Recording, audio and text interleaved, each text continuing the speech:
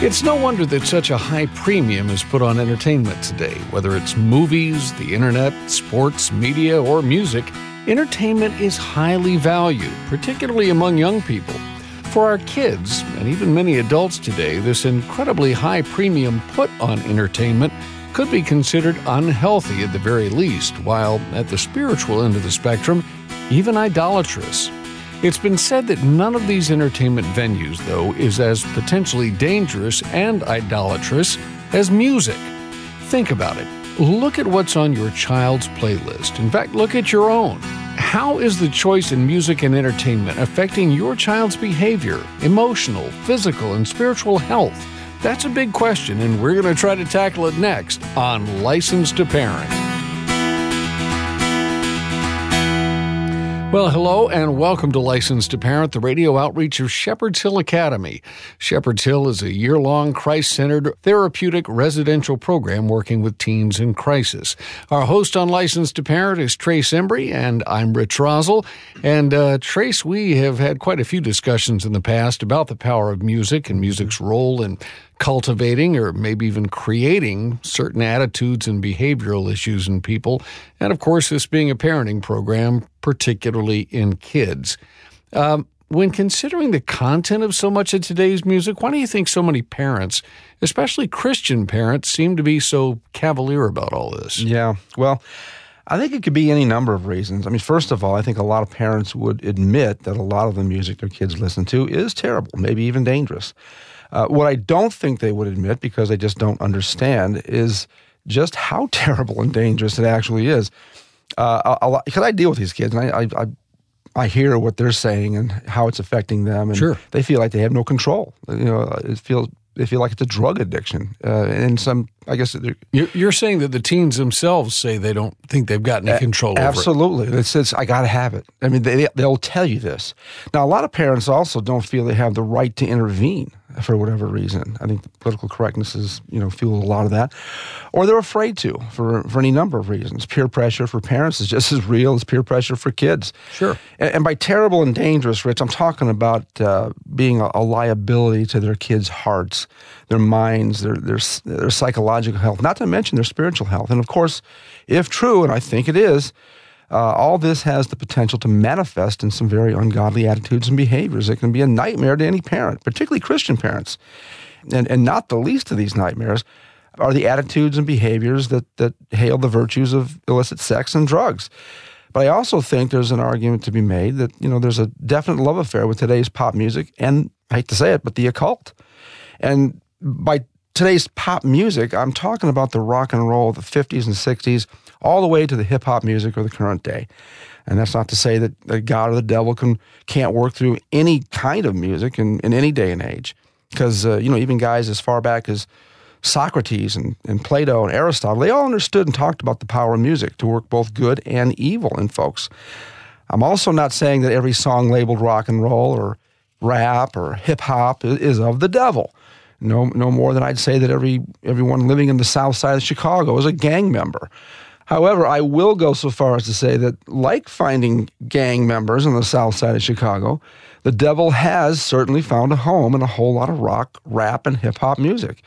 What I find interesting about Socrates, Plato, and Aristotle is that, to my knowledge anyway, none of these guys had any written objective standard by which to conclude what real good and real evil actually was. Now, it just seemed self-evident to them, I think. But I could be stand corrected, so why don't we bring on a guy who could probably set me straight on all this? Well, we are glad to do that, and the guy you're talking about is Eric Holmberg. We've invited him back to the program to try to straighten you out and probably the rest of us, too. Eric is a repeat offender here on License to Parent. He's been on several times before over the past years. He's the founder and director of Reel to Reel Ministries and the Apologetics Group. Eric is an ordained minister, an author, a speaker, a video documentarian. His work, as we've mentioned in the past, has been featured on a lot of outlets, both Christian and secular, including the 700 Club, 48 Hours Investigates, Point of View, Truths That Transform, and many more. He's written for Focus on the Family magazine and Time magazine and the American Family Association Journal. And along with all this, speaking and ministering live, Eric has also written and produced over 30 videos And we've made use of those here at Shepherd's Hill. That cover everything from revival to rap music, from science to sex. And these award-winning videos have been distributed worldwide now, helping to bring a biblical worldview and transform the lives of millions of people. Well, Eric, welcome to Licensed to Parent. It's good to be with you. Thank you. Eric, you've always been well-respected and known for your documentary films on many of the hot-button topics affecting today's culture. And though your last expose on music, Hell's Bells 2, which we play here at Shepherd's Hill for our kids, it's now pushing close to 20 years old, the principles are still as relative today as the day it came out. At least I think so. What is it about music, contemporary music in particular, that led you to put so much time, money, research, and effort into this 6.5-hour video series? Well, part of it was just my own experience. I grew up on rock and roll, nominal Christian home growing up, went to church on Sundays, didn't really mean a lot to me. And then I hit puberty and was out mowing the lawn, came inside to get a glass of water, and the AM radio announced the popularity of a new band from California by the name of The Doors. And I heard Jim Morrison sing Light My Fire. And I thought, man, there's something to that song. At that point, I was kind of used to the Monkees and some Beatles. And I went out and got the album. And on the second side, there was an 11-minute song. And I thought, what in the world is this back in the day when every song was 2.5, suddenly 11 minutes. And I was listening to the song, and I heard Jim Morrison moan and talk about killing his father and my mother and ride the snake to the lake. And I'm going, what in the world is this? And I instantly recognized it as kind of bad. It bothered me. So I took it off and kind of looked around. Went, did anybody hear that? Did my mom hear that? But, next thing I know, I'd listen to it again. I was intrigued by the guitar work in it. Robbie Krieger is an incredible guitarist and finger picker, one of the few in rock and roll at the time. And went back and listened to it again. Next thing you know, it was my favorite song on the album. And then I went out and got more stuff like that. Jimi Hendrix, Are You Experienced, Purple Haze, and it just became the center part of my life. And I grew up to the music and found myself becoming darker and darker in my lifestyle and morality and more anti-Christian. By the time I got to college, I was a full-blown hippie freak. And then at the age of 26, I had a Damascus Road experience. Jesus came and had mercy on me and met me and revealed himself to me, and I just got knocked off my proverbial horse. And I went back to my place where it was a very small little room I was living in, and I walked into the room, and there was my 5 Apple crates full of LPs with my Marantz quadraphonic amp on top, 100 watts per channel, and 4 speakers in the corner of each room, and not a whole lot else. A little bedroll on the floor, and I looked at it, and the Holy Spirit just spoke to my heart and said, that's an altar. And I just recognized that this is where I've been worshiping. This is where I've been getting my worldview. That Jim Morrison was one of my most significant pastors in my life, as was Jimi Hendrix and Mick Jagger and others. And a lot of the crazy stuff I got involved in was just came out of that whole life experience. So at that point, I got rid of everything, started listening exclusively to Christian music, and my life radically changed. And I was involved in campus outreach work, and I decided to do a presentation on it from my own experience. And next thing I know, it took off, and lives were being changed. Let me change gears. And I came across something recently that I thought quite fascinating and very illustrative of the point we're trying to make. And this is from television. Argentina is largely a Roman Catholic country, and as a result tends to have a pretty high view of life and the sanctity of life, and it's very anti-abortion. But one of the big phenomena of Argentina is talk shows. There's quite a few of them, and I'm reading from the transcript of a NPR story. Jasmine Guards did an interview. She actually was raised in Argentina, lives in the States now, works for NPR. She talked about a specific talk show. She basically talk shows in Argentina. She describes them as Fellini meets Jerry Springer. The women are pumped with silicone, sometimes wearing almost nothing. When I was growing up, it was a parade of pasties, stilettos, and feather boas. One of the most popular shows back then was a guy named Jorge Rial. He's still on TV. These days he hosts a show called Intrusos, or Intruders, in which he stirs up fights among his voluptuous guests. Every time someone says something shocking, ominous music rolls out. So you get the idea. It's kind of a weird, bizarre Jerry Springer type show.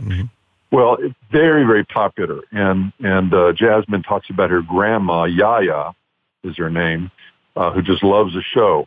And she would watch it all the time under the gaze of her little statue of the Virgin of Pompeii. She was a good Catholic, anti-divorce, anti-abortion, and she loved to watch this daytime morality play. Well, it goes on, the story goes on to say how basically they started talking about the issue of abortion, and they had women on the show that had abortions, that were pro-abortion, that wanted to see the laws overturned and abortion legalized and stuff. And then gradually, over a period of a couple of years, as this started happening, that not only Grandma Yaya, but many, many women throughout the country began to entertain the idea that abortion was okay. That's what changes culture. And it's for anybody out there to say, well, I'm listening to this stuff or watching this stuff, and it's not going to impact me. Remember Grandma Yaya. Well, it does impact you. Absolutely. It's that frog in the boiling water concept. But Eric, I know there are a lot of references to music in Scripture. Saul brought in David to play a harp to get him in a mood for worship, and you know, I mean, there's that and aspect. To settle his heart. You're playing trumpets, man, and beating drums to get people psyched out to go to battle, and they used horns to blow the walls of Jericho down. And when you look at the I think it was called Tacoma Narrows Bridge.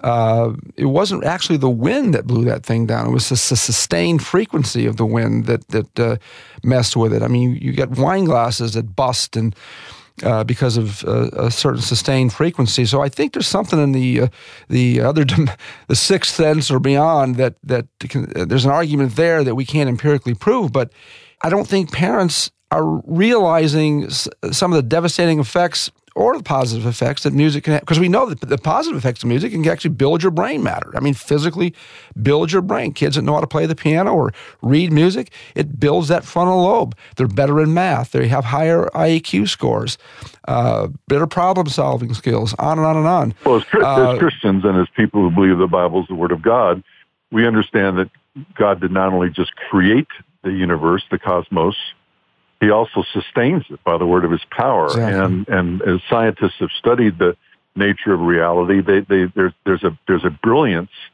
and a incredible unity to it all. They call it the music of the spheres. It's almost like the universe that is being sustained by the word of God is in fact a song. It's a vibration from the mind and the mouth of God, if we can anthropomorphize them in that sense. And as image bearers of God, we create with our realities with our words and our thoughts, and we don't create, we recreate. We take the existing world and we fashion it. And music is a powerful tool in regard to that. No doubt. And speaking of the slippery slope, too, I'll throw out another example. This one specific to music. You know, one of the biggest artists in the world right now, Beyonce. Now, when I first was doing the first rock and roll seminars and stuff, Beyonce was part of a trio called Destiny's Child, and they were flirtatious, and they dressed in a sexy fashion, but they were all Christians, they were all church-going girls, and they did a famous song, basically advocated marriage, and you're not going to get it till you put a ring on it, something to that effect.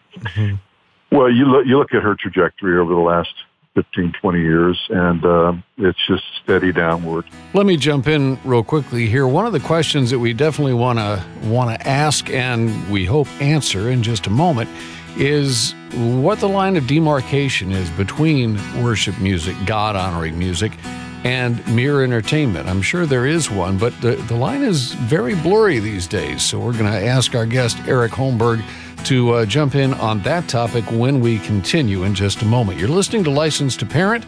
You'll find us online at license2parent.org. And while you're there, you can click on a link to Shepherd's Hill Academy, and that'll tell you a lot more about our parent organization, a year-long Christ-centered residential program for teens in crisis and their families. Shepherd's Hill Academy. You'll find more about that on our website, license2parent.org. More conversation with Eric Holmberg and our host, Trace Embry, when we return.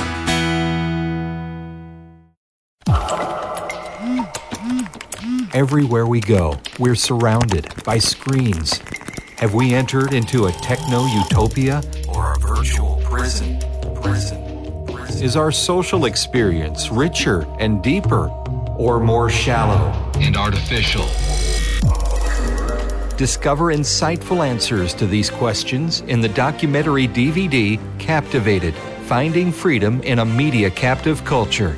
You'll learn from media experts, church leaders, and inspiring individuals and families from across the country, including Trace Embry and students from Shepherd's Hill Academy. Most importantly, you'll discover how God's Word addresses the unique media challenges we face today. Captivated: Finding Freedom in a Media Captive Culture. Available in the store at licensedtoparent.org. Proceeds benefit the Shepherd's Hill Academy Scholarship Fund. Teen rebellion, depression, addiction, rage, cutting, and suicide are destroying our families today. But there is a way out. Shepherd's Hill Academy offers a 12-month, Christ-centered nonprofit residential program where kids are being transformed with a biblical worldview and often medication-free. Christian apologist Ravi Zacharias is just one of many Christian leaders who understands what's happening at Shepherd's Hill Academy. It really is such an honor to come alongside Shepherd's Hill Ministries and Licensed to Parent to rescue those who have been seduced along the way. I cannot gainsay how important this is, and to get behind a ministry like this, one will find the rewards to be extremely powerful in changing society. Get the help you need at Shepherd's Hill Academy. Go to helpmytroubledteen.org. helpmytroubledteen.org.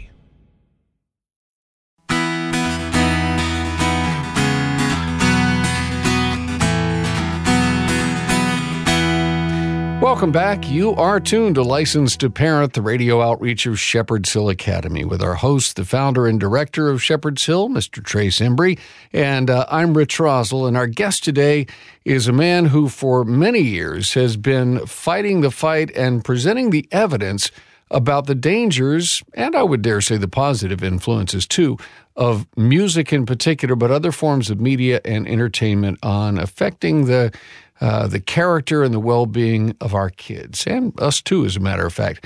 Eric, we're glad to have you with us, and we've been talking about the challenges of music and the influence it has, but as we've said, it has both a positive and the potential for a negative influence on our lives and on the way that we approach God. How do we determine whether song A, B, or C is a God-honoring song, a positive song? I mean, I'm presuming songs could be good songs that don't necessarily mention Jesus 28 times in the first verse. Or at all. As a matter of fact, I know years ago there were a few songs. Stephen Curtis Chapman did a song about, his love for his wife, and some people in Christianity were like, well, that's not a Christian song. And I thought that's the perfect Christian song because our relationship with Christ is like a bride and I think groom. it's that legalism that turns people off to this argument. It can be a problem. Anyway, I'm making the question too long, but where do we draw this line of demarcation? Well, there's Scripture talks about singing to one another in hymn songs and spiritual songs.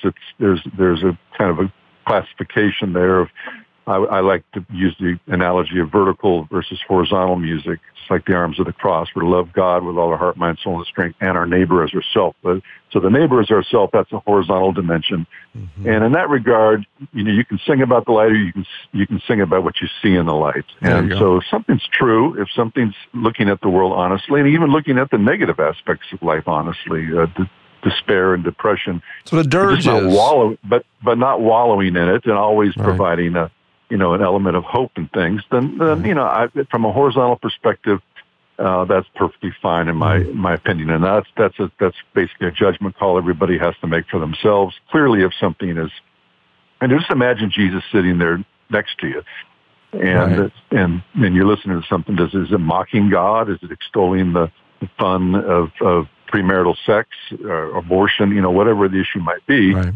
Clearly, if it's contrary to who God is and how He wants us to live, we shouldn't listen to it.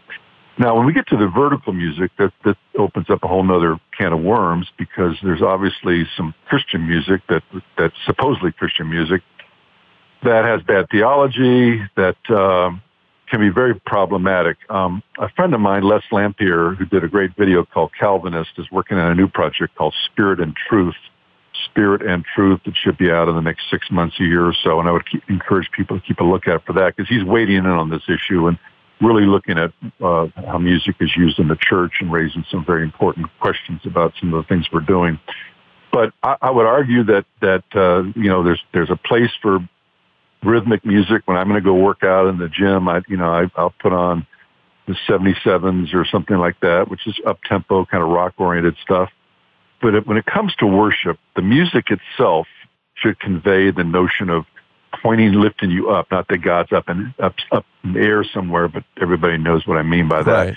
Where you're just kind of getting behind the dust and grime of this world, and you feel an elevation as you're focusing on that which is eternal, that which is truly true. Mm-hmm. And the music that style that should convey that same type of transcendent trajectory. So, is there a place for happy, clappy songs? Yeah, I'm sure there is, but I'm not sure worship, that's real worship. Right. And I think, like a song like Be Thou My Vision, there's an old saying in the church, early church, that he who sings praise twice, that songs that really focus on God, his attributes, and that convey a sense of longing for him and a desire to get closer to him. That's really vertical. That's really the type of worship music I'd like to see the church embrace more and more. I agree with that. But I want to ask you this. Is there a difference between praise music and worship music? In other words, can you be more upbeat with praise? There is. There's no question. We enter his courts with praise, and there's definitely a place for that in the church as well. I'm certainly not saying every song should be Thou My Vision. Yeah. But once we get to the place where, okay, we really want to worship, songs, I'd rather sing about God and to God than just talk about how awesome, so. I want to ask before we run out of time, in light of all the latest technology that's out there that music and entertainment can be brought into our homes through, do you have any advice on how parents can better monitor their kids' musical playlist? Boy, that is a $10,000 question, isn't it? And I'm afraid that there's really not a good answer to it because unless you're just going to try to create a concentration camp at home, and nobody wants to do that. Your kids, you teach them discernment, you model it. The main thing is you model it in your own life. Sure. You're lifting your kids up in prayer. You check and make sure you're not a hypocrite yourself. You're condemning this while you're doing something that's similar in another genre. Mm-hmm. You fill that your house with beautiful music, godly music, and hopefully raise your kids on it, and they'll develop a taste for it. I mean, train up a child in the way they'll go when they're old, and they'll not depart from it. Now, it doesn't mean they might not depart for a season, but the internet has changed everything. Trying to control everything your kid watches and does just is not going to work. Just not going to work. And I found that parents who tried that, their kids, once they get out of the house, they tend to just rebel and go in the opposite direction. So, I wish I had a simple answer for you, but I really don't. But certainly they cannot allow their kids, and I don't think their kids can expect them to allow them to listen to some of the things that they might want to listen to in the four walls of their home. And why is it not a good idea to start having conversations with our kids early and often about the power of entertainment in general, but music in particular? Why not start those conversations early and get boned up on it early ourselves as parents? Absolutely. Well, that's why I did Hell's Bells, too. I mean, it's a tool that people can sit down and watch. So a kid hits 12 years old, 11, 10, whenever you feel like they're starting to get introduced to the bad stuff, say, well, let's teach discernment. And clearly, I agree with you totally as far as what's played out loud in the home. The parents are the head of the home. If they don't want to hear a certain particular song or genre of music, whatever, they just don't allow it. But if they're 15 years old, 16, 18, they're in their room, they're listening on their headphones, you come in, what are you listening to? That's going to blow up in your face. It really is. Headphones might be... We just have to... I was going to say, headphones might be something you might want to make a no-no in your home. I mean, I know that might sound a little Hitler-esque to a lot of people, but I think it's a good idea. If I can't hear it, either can you. It's the same idea as keeping your digital devices, whether it's a computer or a phone or whatever, in a public space. That's how I see it, yeah. It's a matter of accountability. Eric, one thing that you said a moment ago that I wanted to touch back on is the fact that kids, when they move out, they're probably going to rebel, but for a season. I just want to remind parents that, in our generation, the rebellious music may have been the Beatles, the Rolling Stones, the Doors, and Hendrix, as Eric mentioned. In my parents' generation, the rebellious music was Glenn Miller and Benny Goodman. I mean, every generation has its way of pushing back. And so, Trace, I think your mechanical answer is a really good starting place. How is it making you feel? Is it giving you a good outlook on life, the universe, and everything? Is it lifting your spirit toward God? If any of those things are true, that's probably good music. Otherwise, it's on the bad side. Mm-hmm. Eric and Trace, we have to bring this to a close today, but it has been a pleasure once again, Eric, to have you on Licensed to Parent. Eric Holmberg, the founder and director of Reel to Reel Ministries and the Apologetics Group, a writer and director of many life-changing videos that we would encourage you and your family to watch. And Eric, if people want to connect with you and see, hear, read, whatever, some of your work, what's the best way for them to find you? Well, they can go to theapologeticsgroup.com, theapologeticsgroup.com. I'm also happy to receive emails. My email address is a fairly simple one to remember. It's Eric, E-R-I-C, Homeboy, like he's my homeboy, one word, Eric Homeboy at gmail.com. And I'll be happy to correspond with anybody that wants to reach out to me. And I just want to say, too, that the series Hell's Bells, which I mentioned earlier, we've been talking about throughout the program, is something that is a staple here at Shepherd's Hill Academy and is one of the things that the kids will tell you open their eyes to a lot of things. Mm-hmm. It is 6.5 hours. It's deep.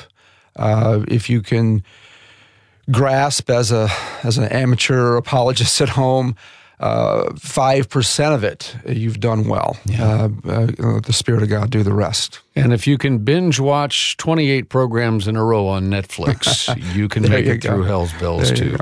Eric, thanks so much for being with us. We appreciate it. Thanks, buddy. Thank you.